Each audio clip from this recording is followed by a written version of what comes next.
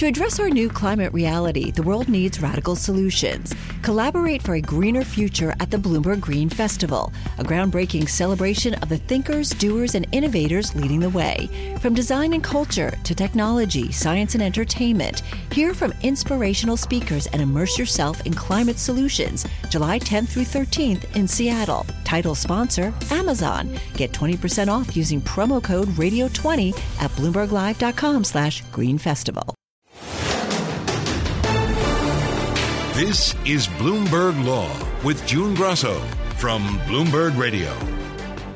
Today, South Carolina's Supreme Court reversed a decision it made in January and allowed the state's 6-week abortion ban to take effect. Why the reversal? The only female justice who wrote the January opinion retired, leaving an all-male bench. As state abortion bans multiply, the legal battle over the abortion drug mifepristone becomes more important for access to abortion. And the conservative Fifth Circuit has turned back the clock and rolled back FDA regulations which made the drug more widely available. The fight over the abortion pill will end at the Supreme Court. An April order from the court effectively keeps the existing mifepristone regulations in place until the High Court rules again on the matter or refuses to hear the case on appeal. White House Press Secretary Karine Jean-Pierre says the Biden administration is prepared to fight to keep mifepristone readily available. What we're saying is we're prepared for a long legal fight, and that's the promise that we can make to women, millions of women across the country right now. My guest is Mary Ziegler, a professor at the UC Davis School of Law. This was a divided ruling. Explain what the Fifth Circuit did. So this is obviously in the middle of litigation. So one thing to be clear about at the outset is that the Fifth Circuit did not actually change the situation on the ground. So the U.S. Supreme Court has issued a stay in this case that happened last spring. That stay basically freezes the status quo with respect to mifepristone as the litigation probably continues on the merits to the Supreme Court. But the Fifth Circuit was weighing in this time not on whether to grant a stay, but on whether the outcome should be similar when the case is resolved on the merits. So the majority held that on the merits, the FDA lacked the authority to change the rules on mifepristone in both 2016 and 2021. So they would have essentially turned the clock back to before 2016 and reimposed a lot of restrictions on mifepristone. We also had an opinion by Judge Ho, concurring and dissenting in part, that would have gone even further in a few different ways. Yeah, so this was a very conservative panel of 2 Trump appointees, 1 George W. Bush appointee, and Judge Ho. He wanted to invalidate the whole thing, the FDA approval. Correct, yeah. So I'm not sure any of the judges really thought the FDA had the approval authority in 2000, but the majority simply thought that the plaintiffs had brought the case too late, and that they didn't have any justification for waiting as long as they did to challenge an approval that came almost, 25 years ago at this point. Judge Ho disagreed on that point and said the FDA had never had the authority to approve mifepristone in the first place. He also added a lot of thoughts on the Federal Comstock Act, which the majority declined really to discuss at any kind of length. So the FDA is the agency that approves drugs. Why do they think that the FDA doesn't have authority to approve mifepristone? So the argument is that the FDA proceeded under Subpart H, which is a regulation that allows for somewhat expedited approval of drugs. And the plaintiffs in this case, and ultimately Judge Ho, believed that the Subpart H authority wasn't appropriate because, as they argued, pregnancy isn't a disease. Judge Ho said it isn't a condition in the sense that Subpart H means. It's sort of a normal rite of passage. And he also added that, as the plaintiffs did, that mifepristone, in their view, is not safer than the alternative methods of abortion. So for both of those reasons, they argued, Judge Ho ultimately concluded that the FDA didn't have the authority to approve mifepristone in 2000. Did they have any scientific backing for saying that mifepristone isn't safer than, let's say, a surgical abortion?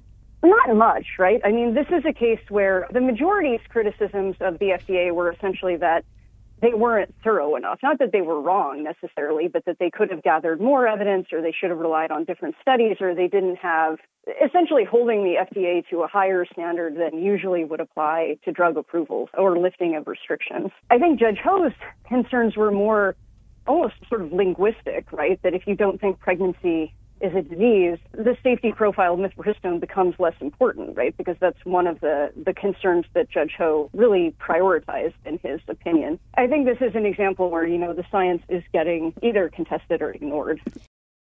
And just for those who are not familiar, tell us about, the importance of mifepristone to those seeking an abortion. Mifepristone is important in more than one way. It's one of the drugs that's used in a majority of abortions in the United States. Pill-based abortions are also important from the standpoint of access in states where abortion is criminal, because there are nonprofit organizations that are willing to send abortion pills into states even if doing so is criminal. Obviously, if those pills are not available, it becomes much harder for nonprofits to circumvent those laws. We've seen proposals for an alternative where mifepristone to become unavailable. The other drug in that protocol is called misoprostol. So some providers are already preparing for misoprostol-only abortions, which are possible. They're not as effective. They're safe, but they have more complications, and they're less effective than the current standard protocol. So that's a possibility should things come out a certain way when all is said and done. Let's just say at the end of the road, this goes against the FDA.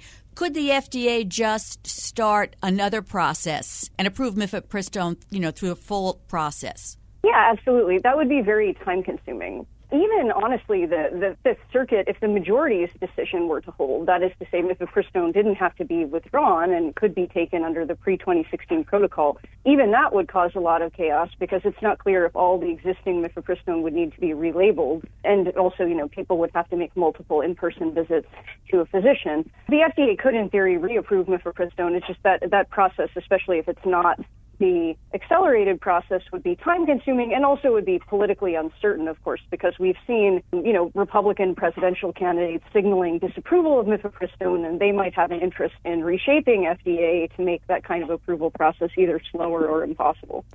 When the district judge's ruling came out, many legal experts thought it wasn't in line with precedent. It was sort of in left field. Maybe I should say right field, because the judge is known for being anti-abortion and anti-LGBTQ. It reminds me of the Obamacare decision where there was an outlier judge who made this ruling and everyone thought that, okay, the Fifth Circuit will knock it down. And then we ended up with years of litigation over that judge's ruling. Yeah, I think what we are seeing both in Judge Matthew Kacsmaryk, who's the district judge ruling, and honestly in Judge Ho's ruling, which has struck others as very extreme, is kind of a shifting of the Overton window. So once a conservative judge takes out a position that in right field, as you said, instead of other conservative judges saying that's a bridge too far, we're not going to do that. Instead, we've seen them come back with decisions that are also really sweeping and unusual, but less so than the original, right? Or less so by contrast to Judge Ho's ruling. And I think that creates a new normal for the judiciary where conservative courts are going to go further, whether it comes to things like standing or merits or abortion access, but they're going to frame it as if they're not, right? Because they're not going as far as some of their colleagues. And just to be clear, they're making these decisions when the merits of the case haven't even been litigated yet. Right. Especially the original opinion by Judge Kacsmaryk was just a stay ruling. So there's a lot that can happen in these kinds of situations where we don't have yet merits rulings, and we don't have the only guidance we have from the U.S. Supreme Court is that there's been a stay issue, right? So the signs are not full steam ahead even from the U.S. Supreme Court, and yet this is still the kind of outcome we're seeing. I was wondering that, and I was wondering whether I was reading too much into the Supreme Court's deciding to keep mifepristone fully available as the litigation plays out. Because it seemed like the justices might be sending a message to the Fifth Circuit not to go out on a limb again. Yeah, we don't know entirely, right? Because when the Supreme Court issues a stay like that, they don't explain why. We don't know who voted how beyond the fact that some of the justices recorded dissents, so they're just Justice Alito and Justice Thomas. Other than that, we can just read between the lines. The one thing we do know is that one of the factors in granting a stay is who's likely to prevail on the merits. So the Supreme Court is thinking about that, right? They have to think about that in granting a stay. And so we can infer that at least as of last spring, there were a majority of the justices who thought the plaintiffs were ultimately going to lose this case. This ruling would interfere with states where abortion is legal. And Justice Brett Kavanaugh said the court had to be scrupulously neutral. Since he's a pivotal vote on abortion, how much depends on him sticking to that? Yeah, I mean, I think that's part of what's going on. I mean, I think, honestly, most of what will happen in this case will depend on if the plaintiffs have standing, because this is a case that, regardless of what you think about the merits, just has very, very weak procedurally. So I think it's fairly easy for someone like Kavanaugh, who would be torn, I think, on the one hand, between the fact that he probably is sympathetic to the plaintiffs' arguments and the fact that he said he was going to remain, neutral, as the Constitution is in his view on abortion. He may not even need to go there with this case because it is so procedurally defective. It would be easy to just say, sorry, I can't really get into it because you people don't have standing, and leave it at that. Explain the standing issue as far as the plaintiffs here. Sure. So the plaintiffs here are a group of anti-abortion doctors. They are in a group called the Alliance for Hippocratic Medicine. And standing, as most people may remember, sort of has to do with whether you were actually injured by a law, whether you have enough skin in the game to be in court challenging it. And the problem for these doctors, essentially, is that they're speculating that they're going to have an injury in the future. And that was ultimately the conclusion drawn by the Fifth Circuit. So essentially, the Fifth Circuit said, well, mifepristone is a drug. Its complication rate isn't zero. So some percentage of people who take mifepristone are going to have complications. Some percentage of those people are going to go not to their original provider, but to the emergency room. And some percentage of those people are going to end up in front of these specific doctors, as opposed to other doctors who don't have objections to abortion in the same emergency room. And assuming these plaintiffs are even going to be in the emergency room. So it's sort of inference upon inference upon inference, a lot of which aren't really very convincing. So ordinarily, especially conservative judges are much more demanding than that when finding standing. So most people are speculating that the reason the Supreme Court granted the stay was just because that case for standing is really hard to make with a straight face. And I assume the pharmaceutical industry would be up in arms because the court would be interfering with the FDA approval of a drug.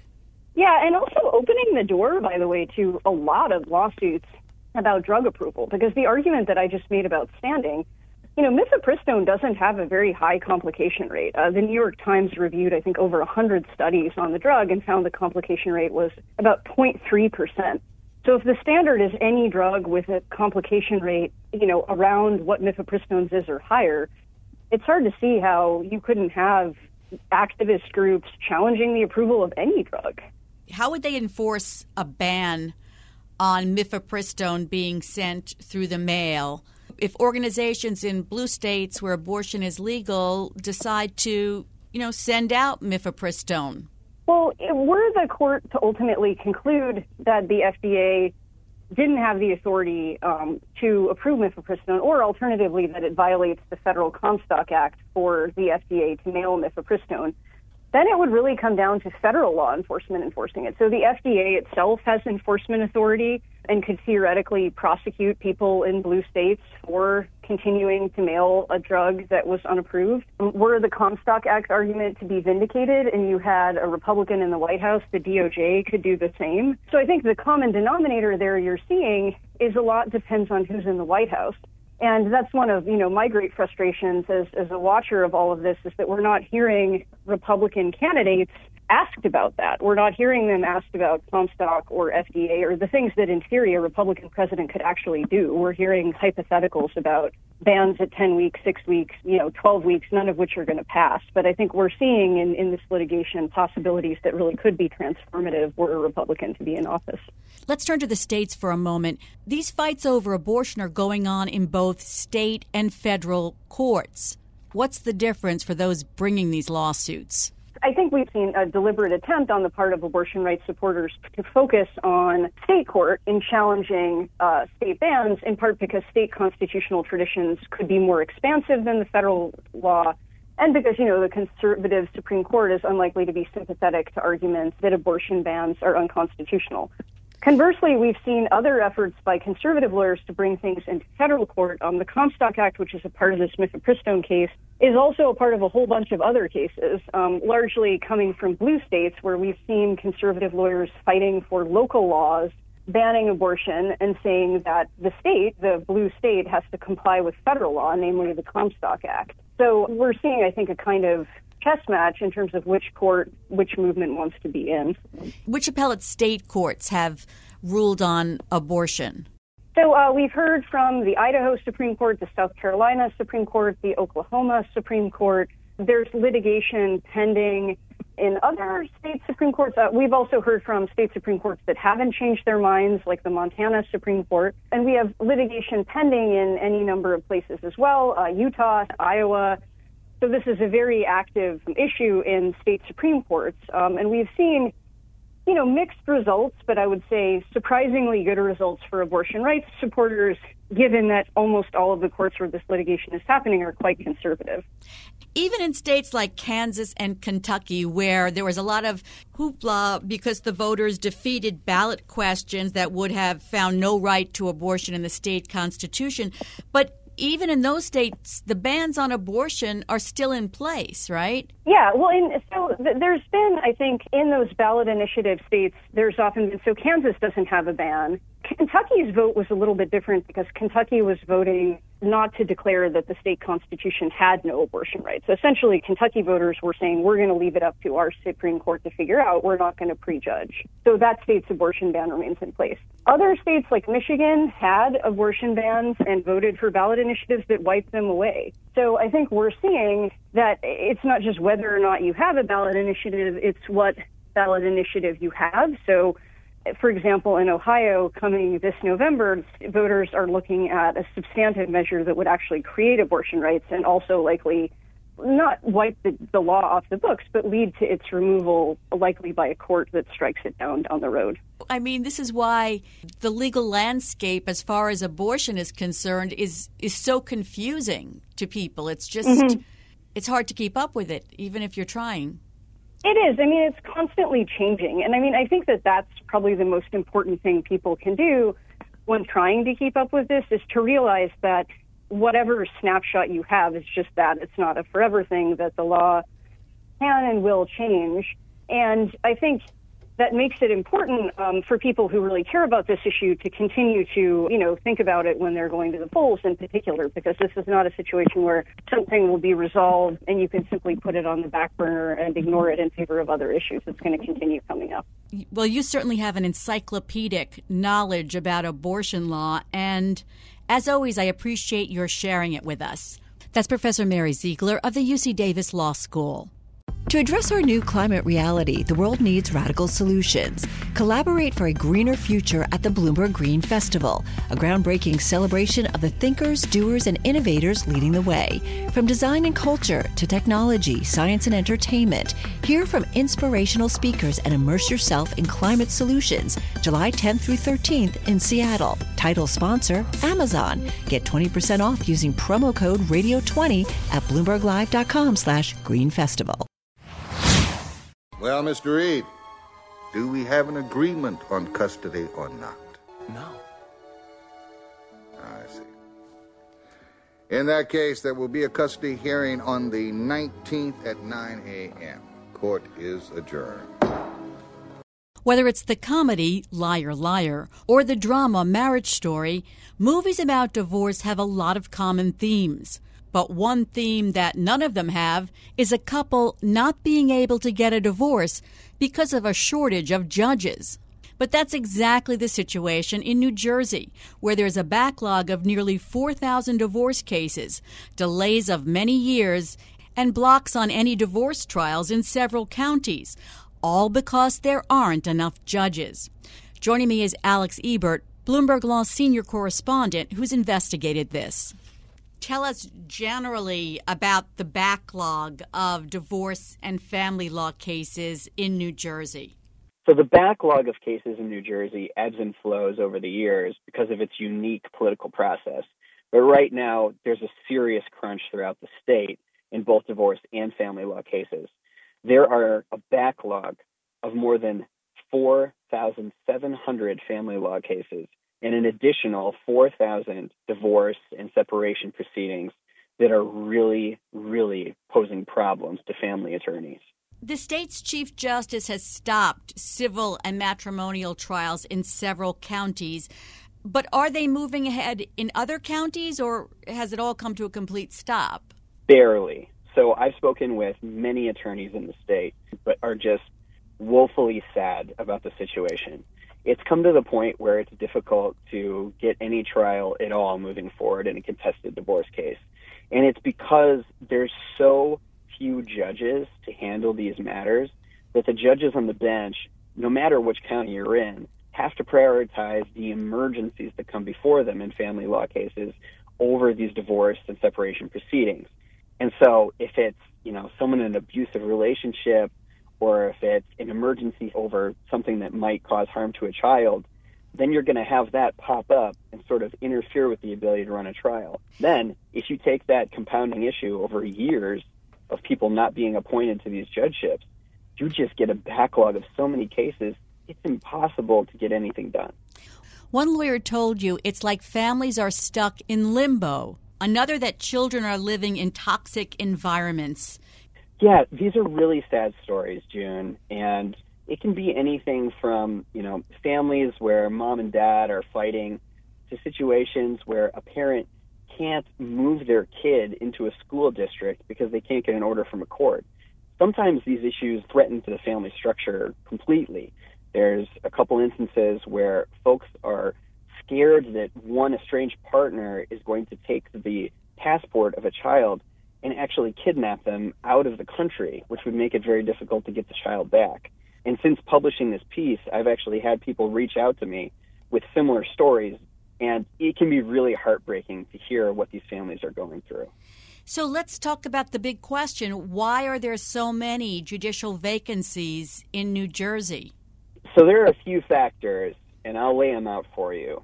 But the largest one is this unique political process New Jersey has called senatorial courtesy. So we know about the blue slip system in the federal court, right? So home senators can refuse to allow the appointment of a judge in their home state. The same thing applies in New Jersey, but for the counties. But the strange and unique thing about New Jersey is that there are often more than one state senator that lives in a particular county. And so these state senators can use this ability to block a nomination to get something else out of the governor's team or other senators. So is this courtesy, is it part of any law? Is it part of a regulation? Is it just a practice that people honor? It is so fascinating when you raise that question with people in the know. It's a mix of these things, right? There's no law that it points to. So it's sort of an unspoken agreement among the Senate, and it's recognized and respected by the rest of the state government. And back in the 90s, there was a legal challenge that was actually foisted forward by the Whitman administration, the governor at the time, seeking to undo senatorial courtesy. And the Supreme Court of New Jersey actually said it's fine. They approved of the process. And so it's gone from this handshake agreement among the political system to now being adopted and accepted throughout the state. And it's considered to be part of the state's constitutional fabric and framework. And it's fascinating because when you talk with people, they will say that it's sort of like a force of nature. There's not really anything you can do to get rid of it. And so it's just working through it as best as you can to get more judges on the bench. If this dates back decades, why is it causing more problems now? Why is it holding up more judicial appointments now? That's a great question. So there's a couple facets to this. The biggest and most important one is that the state has a larger crunch on the dockets right now because of the pandemic. Like every state, it took New Jersey a while to get used to remote proceedings. It's had to deal with all of the legal issues around remote proceedings, and it's still getting used to it. We all are in state litigation. But because of that, there were more early retirements from judges as they were slammed with more and more work. And these early retirements build up because the state can't replace these judges fast enough to deal with these burdened dockets. And so we've seen more early retirements now, people taking retirement before the state's mandatory retirement age of 70, because they're just overwhelmed and overworked. We live in a very partisan time in this country. Is that also at play here? Yes, there is an aspect of it that is partisan, in that there isn't so much that the governor's office can do in order to put pressure on these senators. There's just less accountability for the Senate than there used to be. according to a Rutgers law professor, John Farmer, who was actually in the Whitman administration and was helping with these nominations. He said that they would apply pressure to a senator, go to the press, and hopefully the negative attention on whatever that senator wanted to hold up the nomination would eventually grind on that senator, and the senator would have to give in and allow the nomination to go forward. Now that's not the case. We're getting holdups from both Democrats and from Republicans because, Farmer says, we're just less accountable now as a political system to the people due to partisanship. You spoke to a former family court judge. Tell us about how she described her workload. Judge Lisa Crystal, what a fascinating interview. She described her workload as something that would terrify me. Constant interruptions all the time, and an incredible workload where you have to stay on point to get things done throughout your day. She said that in the morning she would handle about 8 different family law cases, and then after lunch she'd handle another 8 family law cases. So we're talking rapid succession here. You never know how long they're going to take. And in between, she was constantly being interrupted by emergencies on her docket from people that needed to get out of a dangerous situation in their home or needed to protect a child. Then, on top of that, every single night she was bringing home paperwork to prepare for the next day. She said that after 20 years of doing it, she just couldn't believe that she was able to get it done. Let's talk about the spillover effect with other civil cases where you have elderly people and others not able to move forward with their cases because of the backlog. Yeah, this is such a strange spillover problem. But a lot of folks, they might not realize that that trial date is essential to building leverage to settle. So if an attorney doesn't have a trial date and they're trying to get an insurance company to pay up for a claim for an injured person, they're not going to be able to do it because the insurance company has the incentive of just kicking the can down the road. And that's not a bad thing. It's the insurance company is looking out for its bottom line. And if there's no need to pay money now, why pay it? But that means that injured folks are in such a poor situation because they're not able to work anymore or because they really need the money that they're now taking out what some would consider predatory loans, amounts with interest in excess of 30%, that are taken out on their future earnings from a settlement. And so over time, if these trial courts cannot set dates for these cases, that interest builds up and it eats into their settlements until they just disappear. So a Rutgers law professor, John Farmer, told you that this courtesy appointment system, it has the potential to really undermine the public's confidence in the judiciary. What do they say on the other side of the issue? What's the reason for keeping this in place? The reason for keeping this in place is to create a bargaining and leveraging system for the Senate. For decades, it has been a way to get other nominations through. And so you will see a boatload of nominations go through at the same time that one of these judicial nominations go through. And it's because the senators use this as a prerogative to basically move the gears of state government. Without this system, you would have a much more powerful governor than you currently do. Right now, the Senate holds the cards, and because of that, both Republicans and Democrats that have courtesy power, they can use that to leverage different policies that they want and need, and they can also use it to improve the quality of the judiciary. You'll hear Senator John Bramnick, who's the top Republican on the Senate Judiciary, as well as other senators, say that this process where you get so much scrutiny from senators improves the judiciary in New Jersey, and I think that the state bar leaders would agree. I didn't speak with a single attorney who said that the process led for worse judges. They all say the judges are pretty great. It's just there aren't that many of them. And it could take as many as 5 senators to agree on a judge before an appointment goes forward? It can, yes. And so the process can be arduous. It can be long, and it can be a single senator that holds it up. So you could have 4 senators that all sign off, and then one person, because of a policy, because of a personal beef, decides this person can't sit on the bench. In light of this shortage of judges, why are the governor and the state Senate leader touting the number of judges they've appointed? So the political system responded to our request for comment, both the governor and Senate leadership, by pointing to the results they've gotten in the past.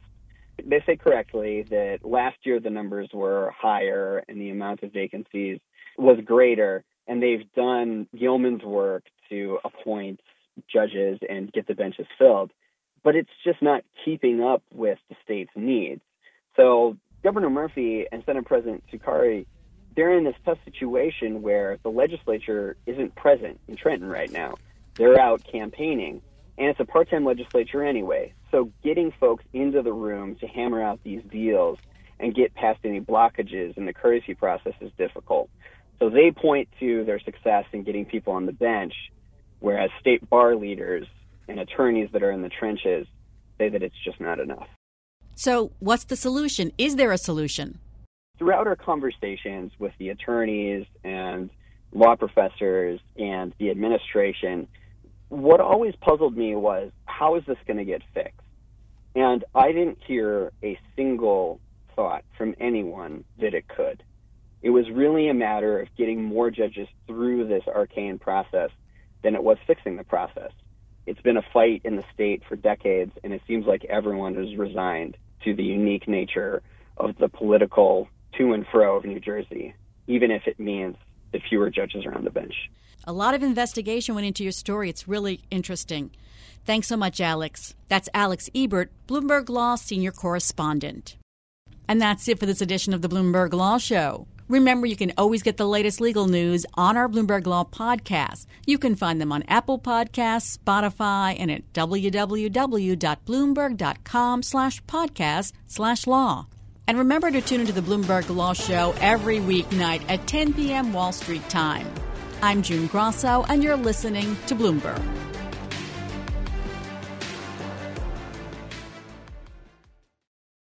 To address our new climate reality, the world needs radical solutions. Collaborate for a greener future at the Bloomberg Green Festival, a groundbreaking celebration of the thinkers, doers, and innovators leading the way. From design and culture to technology, science, and entertainment, hear from inspirational speakers and immerse yourself in climate solutions. July 10th through 13th in Seattle. Title sponsor, Amazon. Get 20% off using promo code RADIO20 at BloombergLive.com/Green Festival.